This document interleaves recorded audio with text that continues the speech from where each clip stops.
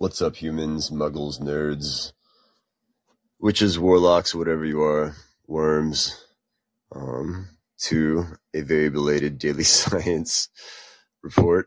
It's been so long since I've done one, but this is going to be, I think, one of the coolest and most influential science reports perhaps ever. And happy 420 to everyone, guys. We made it to another one.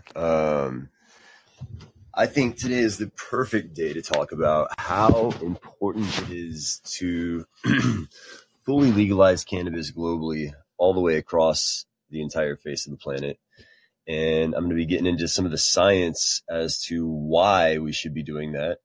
And without further ado, we'll just start getting into some of these articles. And actually, here in the next, hopefully, week or so, while we're still in the 420s, I'll try to actually interview a PhD in cannabis science who's doing some cool work on the cerebellum. And I may end up reading some of her work today in these articles. So just hopping on ScienceDaily.com, and we're just going to put cannabis in the search field and see what comes up. This is going to be interesting. So, this is crazy to keep in mind. First article right off the bat is titled, "Any dose of alcohol combined with cannabis significantly increases levels of THC in the blood." Hello.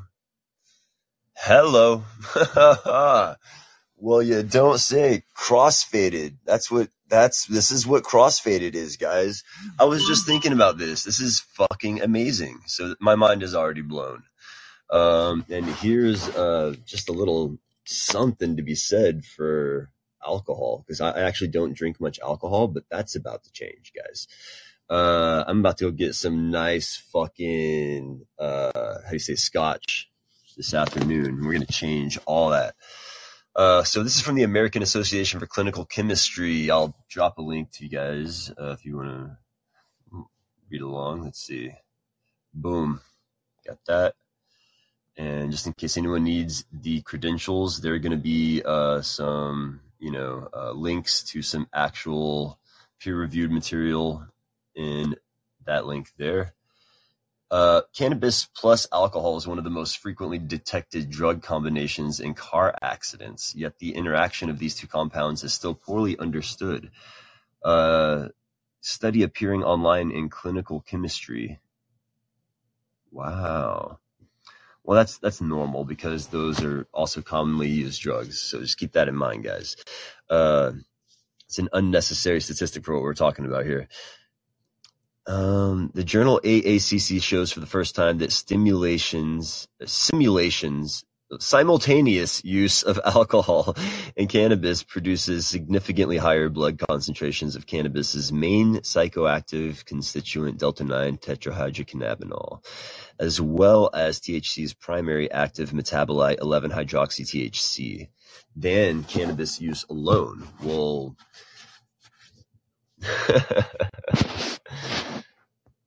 let's see.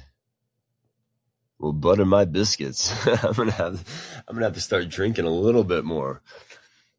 Currently, 23 states and the District of Columbia have legalized medical cannabis, and Colorado, Washington, Oregon, Alaska have decriminalized recreational cannabis use. As cannabis becomes more widely accessible, the verdict remains out on whether cannabis intoxication increases the risk of car accidents. Experts agree, however, that the combination of cannabis and alcohol raises the chance of crashing more than either substance by itself.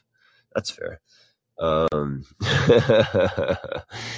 a study of 1,882 motor vehicle deaths, the U.S. Department of Transportation found an increased accident risk of 0.7 for cannabis use, 7.4 for alcohol use, and 8.4 for cannabis and alcohol use combined. Increased accident risk. Interesting. To shed light on the ways in which cannabis and alcohol interact to negatively impact driving. A group of researchers studied 19 adult participants who drank placebo or low-dose alcohol with the target peak breath alcohol concentration of 0.065. 10 minutes prior to inhaling 500 milligrams of placebo, low-dose THC, or high-dose 6.7 THC vaporized cannabis. The researchers found with no alcohol, the median maximum blood concentrations for low and high THC doses were 32.7 and 42.2 nanograms THC respectively, and 2.8 and 5 nanograms 11 OHTHC, which is the metabolite hydroxy-THC. Let's see. So, respectively, doses were, with the median maximum blood concentrations for low and high doses were 35, 67, and 3.7 for the hydroxy. The significantly higher blood THC and 11-hydroxy THC median maximum concentration values of alcohol possibly explain increased performance impairment observed from cannabis alcohol combinations. Okay, blah, blah, blah. That's basically the whole article, but I'm trying to look at some of the math here. And let's see. So research found with no alcohol, we were hitting levels of 32, 42, and 2.8 on the hydroxy. With alcohol, the median maximum blood concentrations for low and high doses were 35, 6, 7, and 3. And then, okay, it's relatively similar. So even, what the fuck? I'm so confused by these numbers. I don't know. I'm going to have to look at this actual article. But it looks like we're talking about a difference between... Okay. It ranged between 35 and 67 versus 32 and 42. Okay, so without alcohol, you're talking 32 to 42 nanograms per liter of THC in the blood. With alcohol, you're talking 35 to 67. So that's quite an increase, noticeable increase. Now, how much alcohol do you need to consume to make this work, if you catch my drift?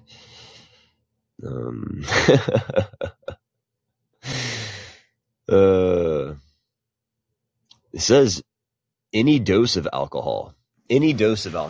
So a dose of alcohol, which could be a beer, a shot, that's amazing to me. I think that's really kind of interesting. This really opens my mind to alcohol a lot. I think it's really going to benefit me to have some. I haven't drank in forever. It's probably going to be good for my heart, my blood, And I like having a little shot every now and then. It really makes a nice night. So, all the shit that I talk about alcohol has just changed with that one article. It's just totally blown my mind. We're just into the first article today. So the next one says swimming secrets of prehistoric reptiles unlocked by new study. Oh, that's a different one. I've gone too far in the past. Let's try this again. Cannabis. If you guys don't know, cannabis stems from the word in Hebrew, kanech bosum, which means fragrant cane, or a cane that is fragrant, like a blossom. Like, think of a cane that has blossoms on it. Kaneh bosum is what the word means. It was also used for canvas. You might already know these facts. How ancient viruses got cannabis high. Ancient viruses. Got cannabis high. Interesting. That's what it says. Let's read this. This is all just so totally fascinating to me. Ancient viruses contributed to the evolution of hemp and marijuana. Okay, so now we know this, guys, but let's just see what they come up with. THC and CBD bioactive substances produced by cannabis and sought by medical patients and recreational users sprung to life thanks to ancient colonization of the plant's genome by viruses. Of course. Viruses are responsible for a lot of that. But that's kind of interesting. World's first cannabis chromosome map reveals the plant's evolutionary past, points to its future as potential medicine. Ooh, la la. So we have the Human Genome Project. Now we have the Cannabis Genome Project that we're kind of talking about here. THC and CBD bioactive substances produced by cannabis and stopped by medical patients and recreational users sprung to life, blah, blah, blah. Finding is only one of the insights revealed by the long-awaited Cannabis Genome Map detailing gene arrangement on the chromosomes, published recently in the journal Genome Research. Among other revelations are discovery of a gene responsible for the production of cannabichromine, or CBC, a lesser-known cannabinoid, as the active substances in cannabis are known, and new insights into how strain potency is determined. Okay.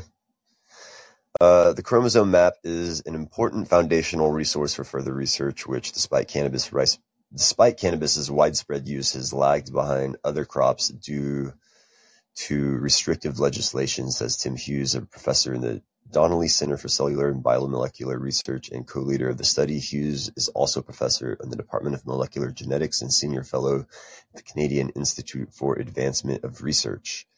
Researchers expect the map will speed up breeding efforts to create new strains with desired medical properties, as well as varieties that can be grown more sustainably or with increased resistance to diseases and pests. That's not necessarily good for medicine, guys. The study was a 3-part collaboration between Tim Hughes and those of Jonathan Page, Aurora Cannabis, and the University of British Columbia, and Harm van Bakel of the Icahn School of Medicine at MT Sinai in New York. Hughes, Page, and Van Bakel first got together in 2011 when they released the first draft of cannabis. Okay, I guess there's only the testing on rats and stuff first. It should be fine. Oh, how nice it must be to be one of those lab rats that gets cannabis tested. I hope it's nice for those lab rats. I like to fight for the ethical treatment of laboratory animals. I think most scientists do, I think. Study was a 3-part collaboration between Tim Hughes. The map reveals how hemp and marijuana, which belong to the same species cannabis sativa, evolved a separate strain with distinct chemical properties. Hemp and marijuana, same species, 2 different strains, I suppose, evolved as separate strains with distinct chemical properties. So what does a strain mean in taxonomy? That's not like a scientific term, I don't think. I don't know. Cannabis plants grown for drug use, marijuana, are abundant in psychoactive tetrahydrocannabinol, or THC, whereas hemp produces cannabidiol, or CBD, popular of late for its medicinal potential. Some people use CBD to relieve pain. It's also being tested as a treatment for epilepsy, schizophrenia, and Alzheimer's. The enzymes making THC and CBD are encoded by THCA, CBDA synthesis genes, respectively. Both are found in chromosome 6 of 10 chromosomes, blah, blah, blah, blah, blah, blah. The enzyme genes are surrounded with vast swaths of garbled DNA, which come from viruses that colonized the genome millions of years ago. This viral DNA, or retroelements, as it is known, made copies of itself that spread across the genome by jumping into other sites in the host cell's DNA. What is this virus? Can we put this virus in other plants? First question. Plant genomes can contain millions of retroelement copies. This means that linking genes, this is Professor Van Bakel speaking, this means that linking genes on chromosomes is analogous to assembling a huge puzzle where 3/4 of the pieces are nearly the same color. The combination of a genetic map and PacBio sequencing technology allows us to increase the size of the puzzle pieces and find enough distinguishing features to facilitate the assembly process and pinpoint the synthase genes. The researchers believe the gene duplication of the ancestral synthase gene and expanding retroelements drove ancient cannabis to split into chemically distinct types. Okay, humans subsequently selected for plants containing desirable chemistry, such as high THC. The gene sequences for THCA and CBDA syntheses are nearly identical, supporting the idea that they come from the same gene, which was duplicated millions of years ago. Over time, one or both gene copies became scrambled by invading retroelements and by evolving separately.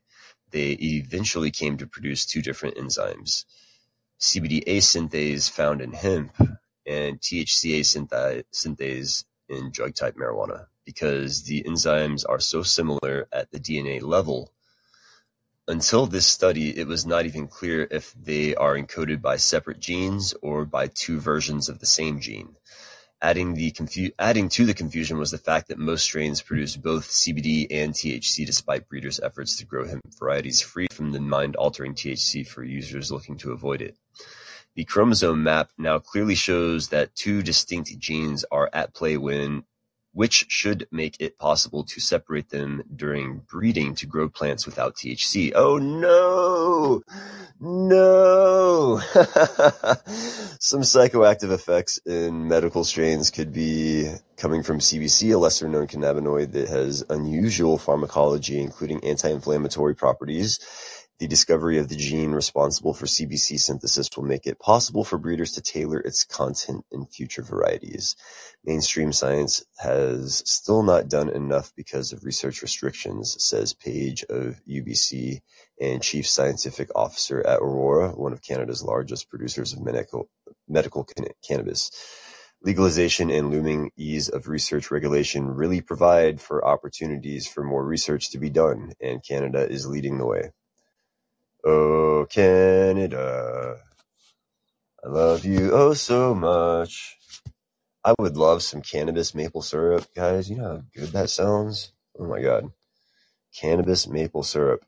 Inject it into my veins. Just put it straight in me. Sounds amazing. This science is really blowing my mind though. This is some really cool stuff. I knew it would be cool, but it's just, let's see if we can find a more interesting one for you guys. Cannabis flower is an effective mid-level analgesic medication for pain. Sex, drugs, and why cannabis affects women differently. Cannabis reverses aging process in the brain. What the fuck? You heard it, guys. We'll get to that one. We'll just work our way towards that one. Okay. We'll start with cannabis flower is an effective mid-level analgesic medication for pain.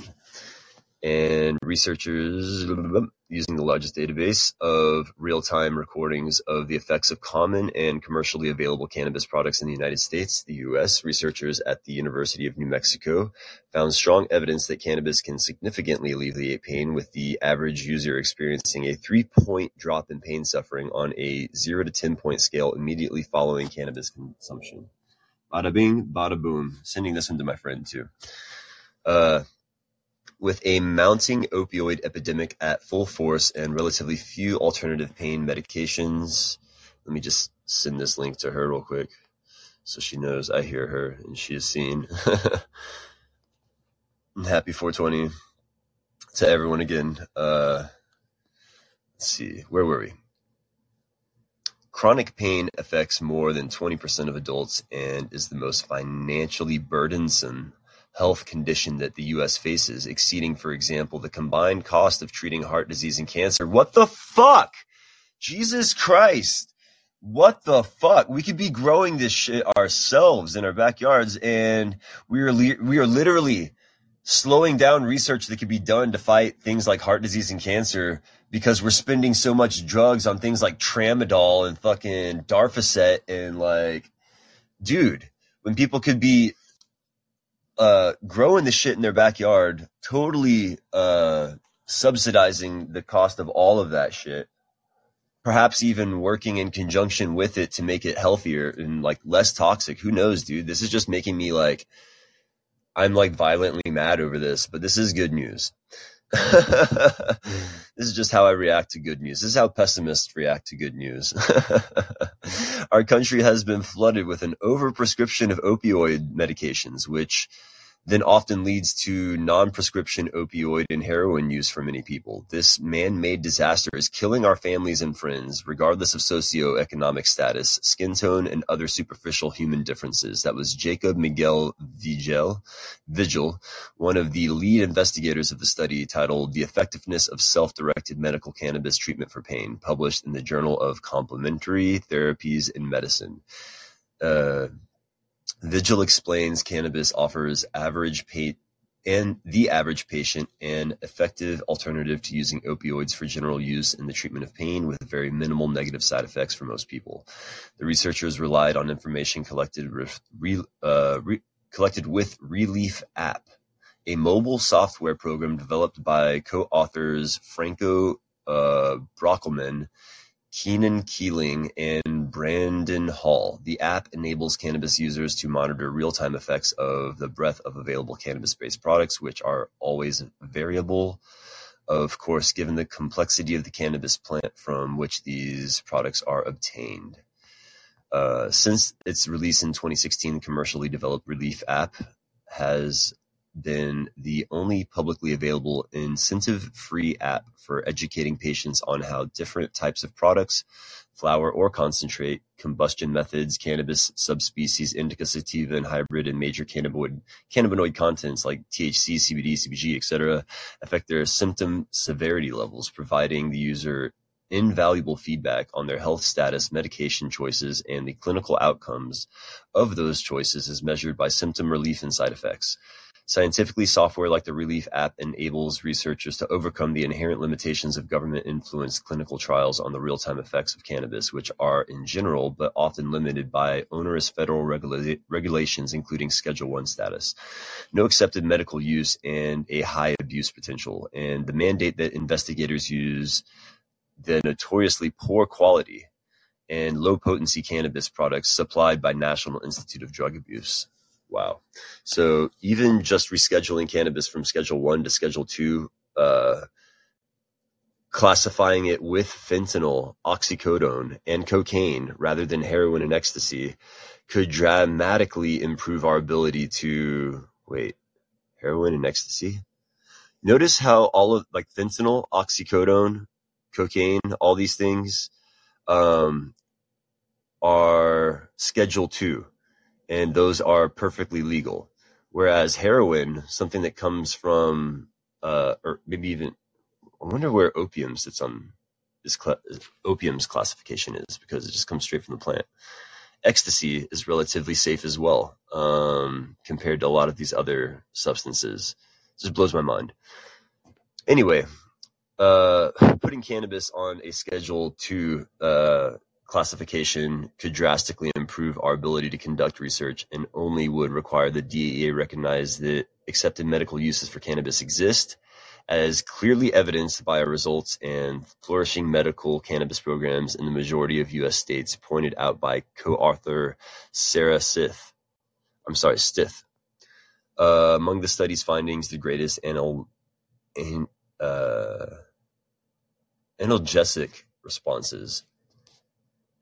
responses were reported by people.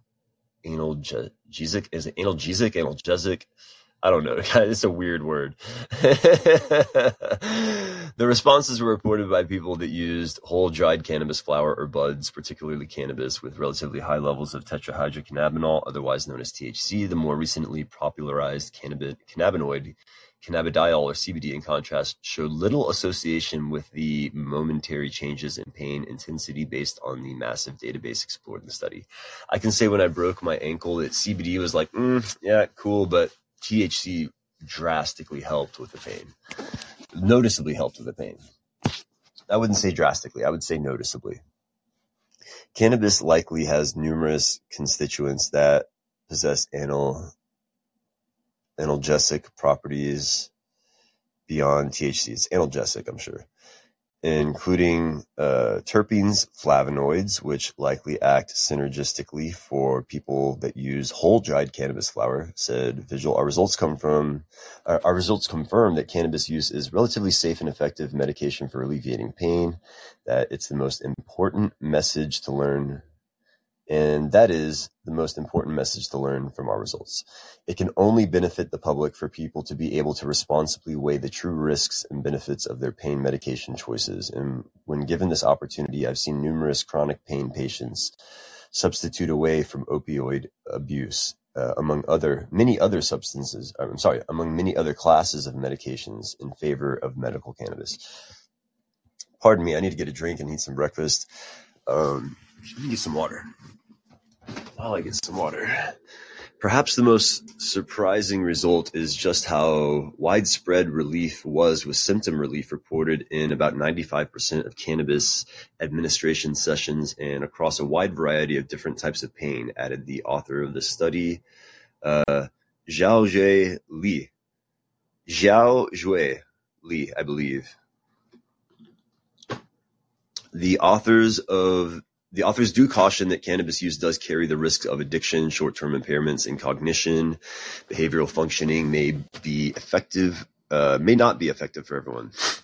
However, there are multiple mechanisms by which cannabis alleviates pain and suffering. In addition to its anti-inflammatory properties, cannabis activates receptors that are co-localized with opioid receptors in the brain. Cannabis with high THC also causes mood elevation and adjusts additional demands, likely distracting patients from the adverse sensations that people refer to pain. Wow. When compared to the negative health risks associated with opioid use, which currently takes the lives of over 115 Americans a day, including my friend Heather, who just left 4 kids behind, cannabis may be an obvious value to patients. Chronic opioid use is associated with poor quality of life, social isolation, lower immune functioning, and early morbidity. In contrast, my own ongoing research increasingly suggests that cannabis use is associated with reversal of each of these potential outcomes, said Vigil. Wow. Yeah, I don't get sick, guys. I was just hanging out with my friend the other day. We're smoking together. She's like, I have strep throat. I'm like, I don't care. Like, I don't get sick, you know? And I don't have it yet. I think I had a little tickle in the back of my throat the other day, and I think I'm over it today. So I may have noticed it, but yeah, my body just, chews it up and spits it out. So there's the link to that article. That's just 3 articles. I am tired of reading. So this next article I'm going to highlight. And how are you guys doing, by the way? Feel free to call in with any questions you guys might have about cannabis, or if you have any specific questions about cannabis, I can pull up the research on that and we can get you guys some answers, hopefully. And until then, I find this stuff absolutely fascinating. And sometime in the next couple of weeks, I'm going to be interviewing a PhD in cannabis science for y'all. She's really interesting. She did some work relating to cannabis and the cerebellum. So looking forward to talking to her. And let's see what the next article is on the list. These are really good. So hell yeah for being a pain reliever. It says sex, drugs, and estradiol. Why cannabis affects women differently. This is interesting. I'm going to let a woman's voice read it. I think that would be exciting, huh? What do you guys think? It might not be as good as my reading voice. It might be better than my reading voice. You guys can let me know if you guys like this reading voice or my reading voice better. And then if y'all like the talk-to-text version, that would make my life a lot easier, honestly. And we can just rock these shows out AI style. So let's see. Without further ado, let's give it a shot. Here we go. Sex, drugs and estradiol. Why cannabis affects women differently. Date, October 26, 2018. Source, Frontiers. Summary, sex differences in cannabis use are beginning to be explained with the aid of brain studies in animals and humans.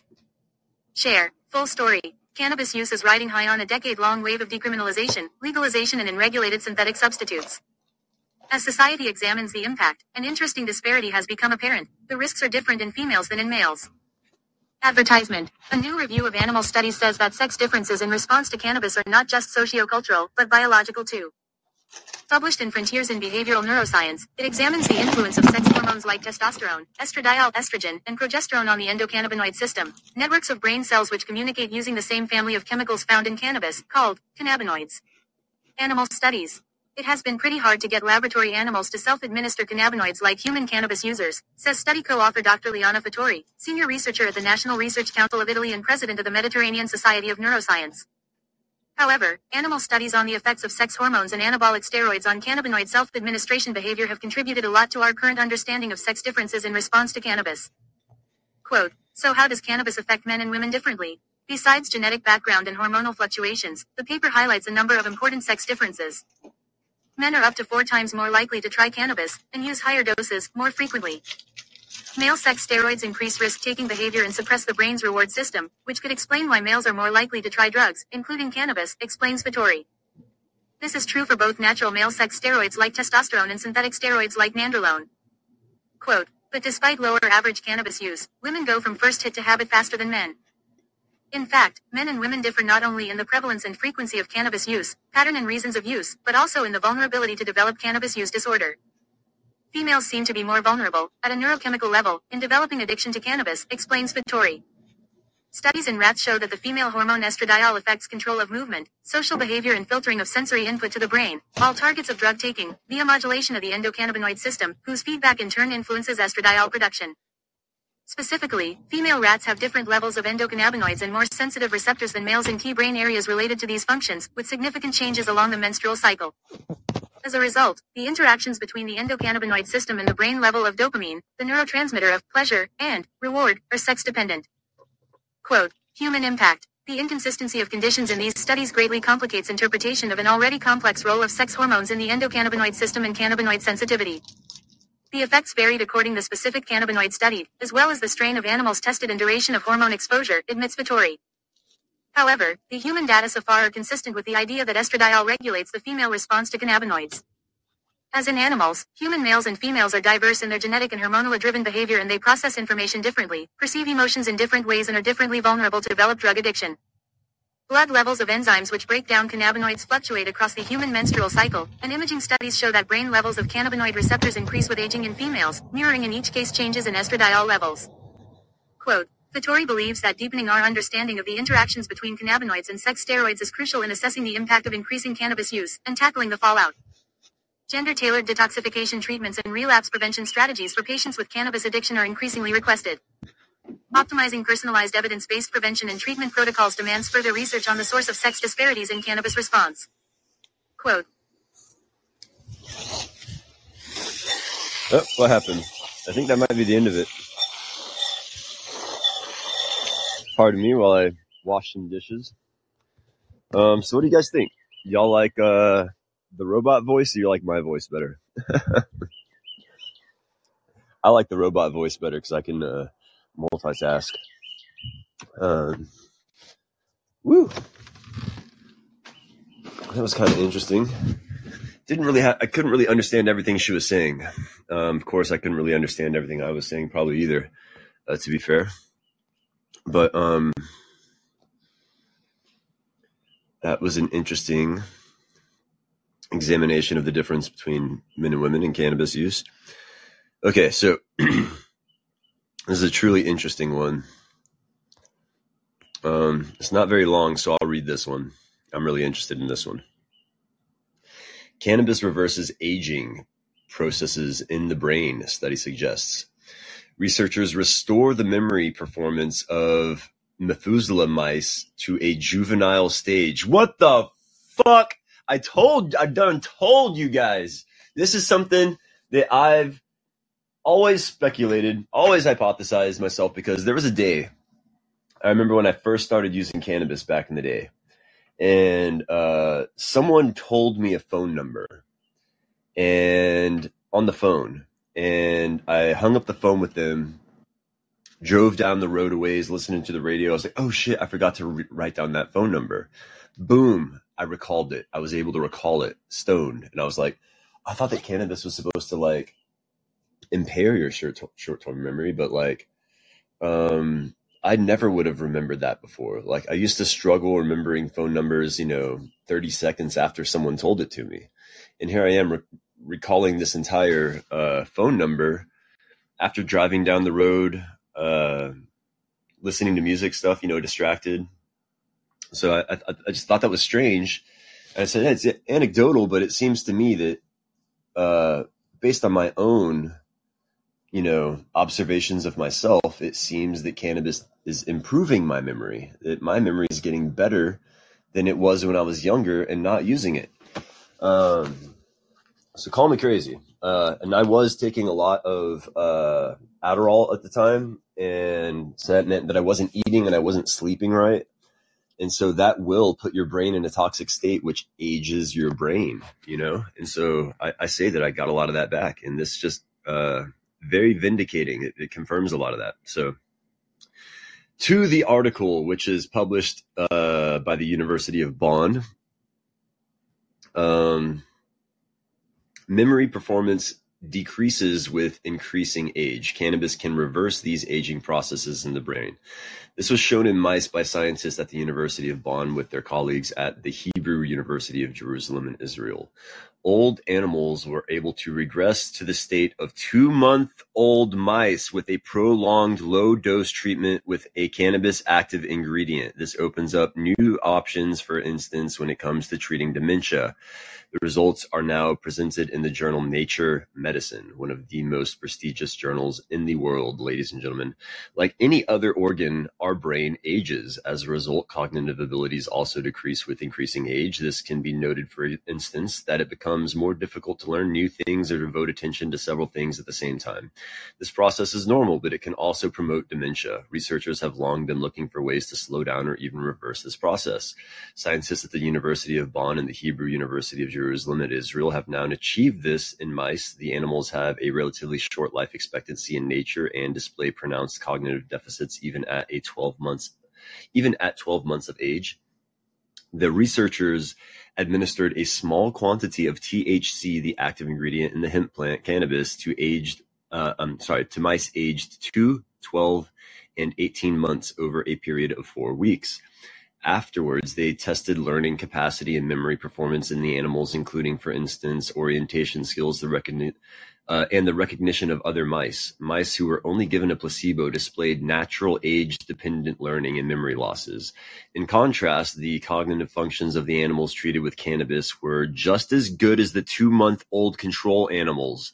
The treatment completely reversed the loss of performance in the old animals, reported Professor Andreas Zimmer of the Institute of Molecular Psychiatry at the University of Bonn, a member of the Cluster of Excellence Immunosensation. Now, granted, guys, keep in mind, mice don't have nearly as complex a neocortex as humans, right? They don't have this big, amazing neocortex that we got. So we are very different than mice in that way. But this does, I think, point to some very interesting research that should totally be done in humans. So years of meticulous research went into this. The treatment success is the result of years of meticulous research. First of all, the scientists discovered the brain ages much faster when mice do not possess any functional receptors for THC. Wow. These cannabinoid 1 CB1 receptors are proteins to which the substances dock and thus trigger a signal chain. CB1 is also the reason for the intoxicating effect of the THC in cannabis products such as hashish, marijuana, or which accumulate at the receptor. THC imitates the effect of cannabinoids produced naturally in the body, which fulfill important functions in the brain. With increasing age, the quantity of the cannabinoids naturally formed in the brain reduces. When activity of the cannabinoid system declines, we find rapid aging in the brain. To discover precisely what effect the THC treatment has in old mice, the researchers examined the brain tissue and gene activity of the treated mice. Findings were surprising. The molecular signature no longer corresponded to that of old animals, but was instead very similar to that of young animals. The number of links between the nerve cells and the brain also increased again, which is an important prerequisite for learning ability. It looked as though the THC treatment turned back the molecular clock, said Zimmer.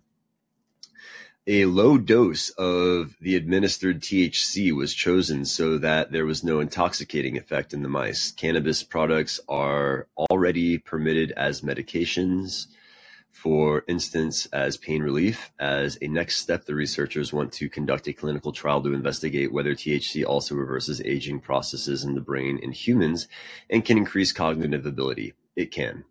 The North Rhine-Westphalia science minister Svenja Schulz appeared thrilled by the study. The promotion of knowledge-led research is indispensable, as it is the breeding ground for all matters relating to the application.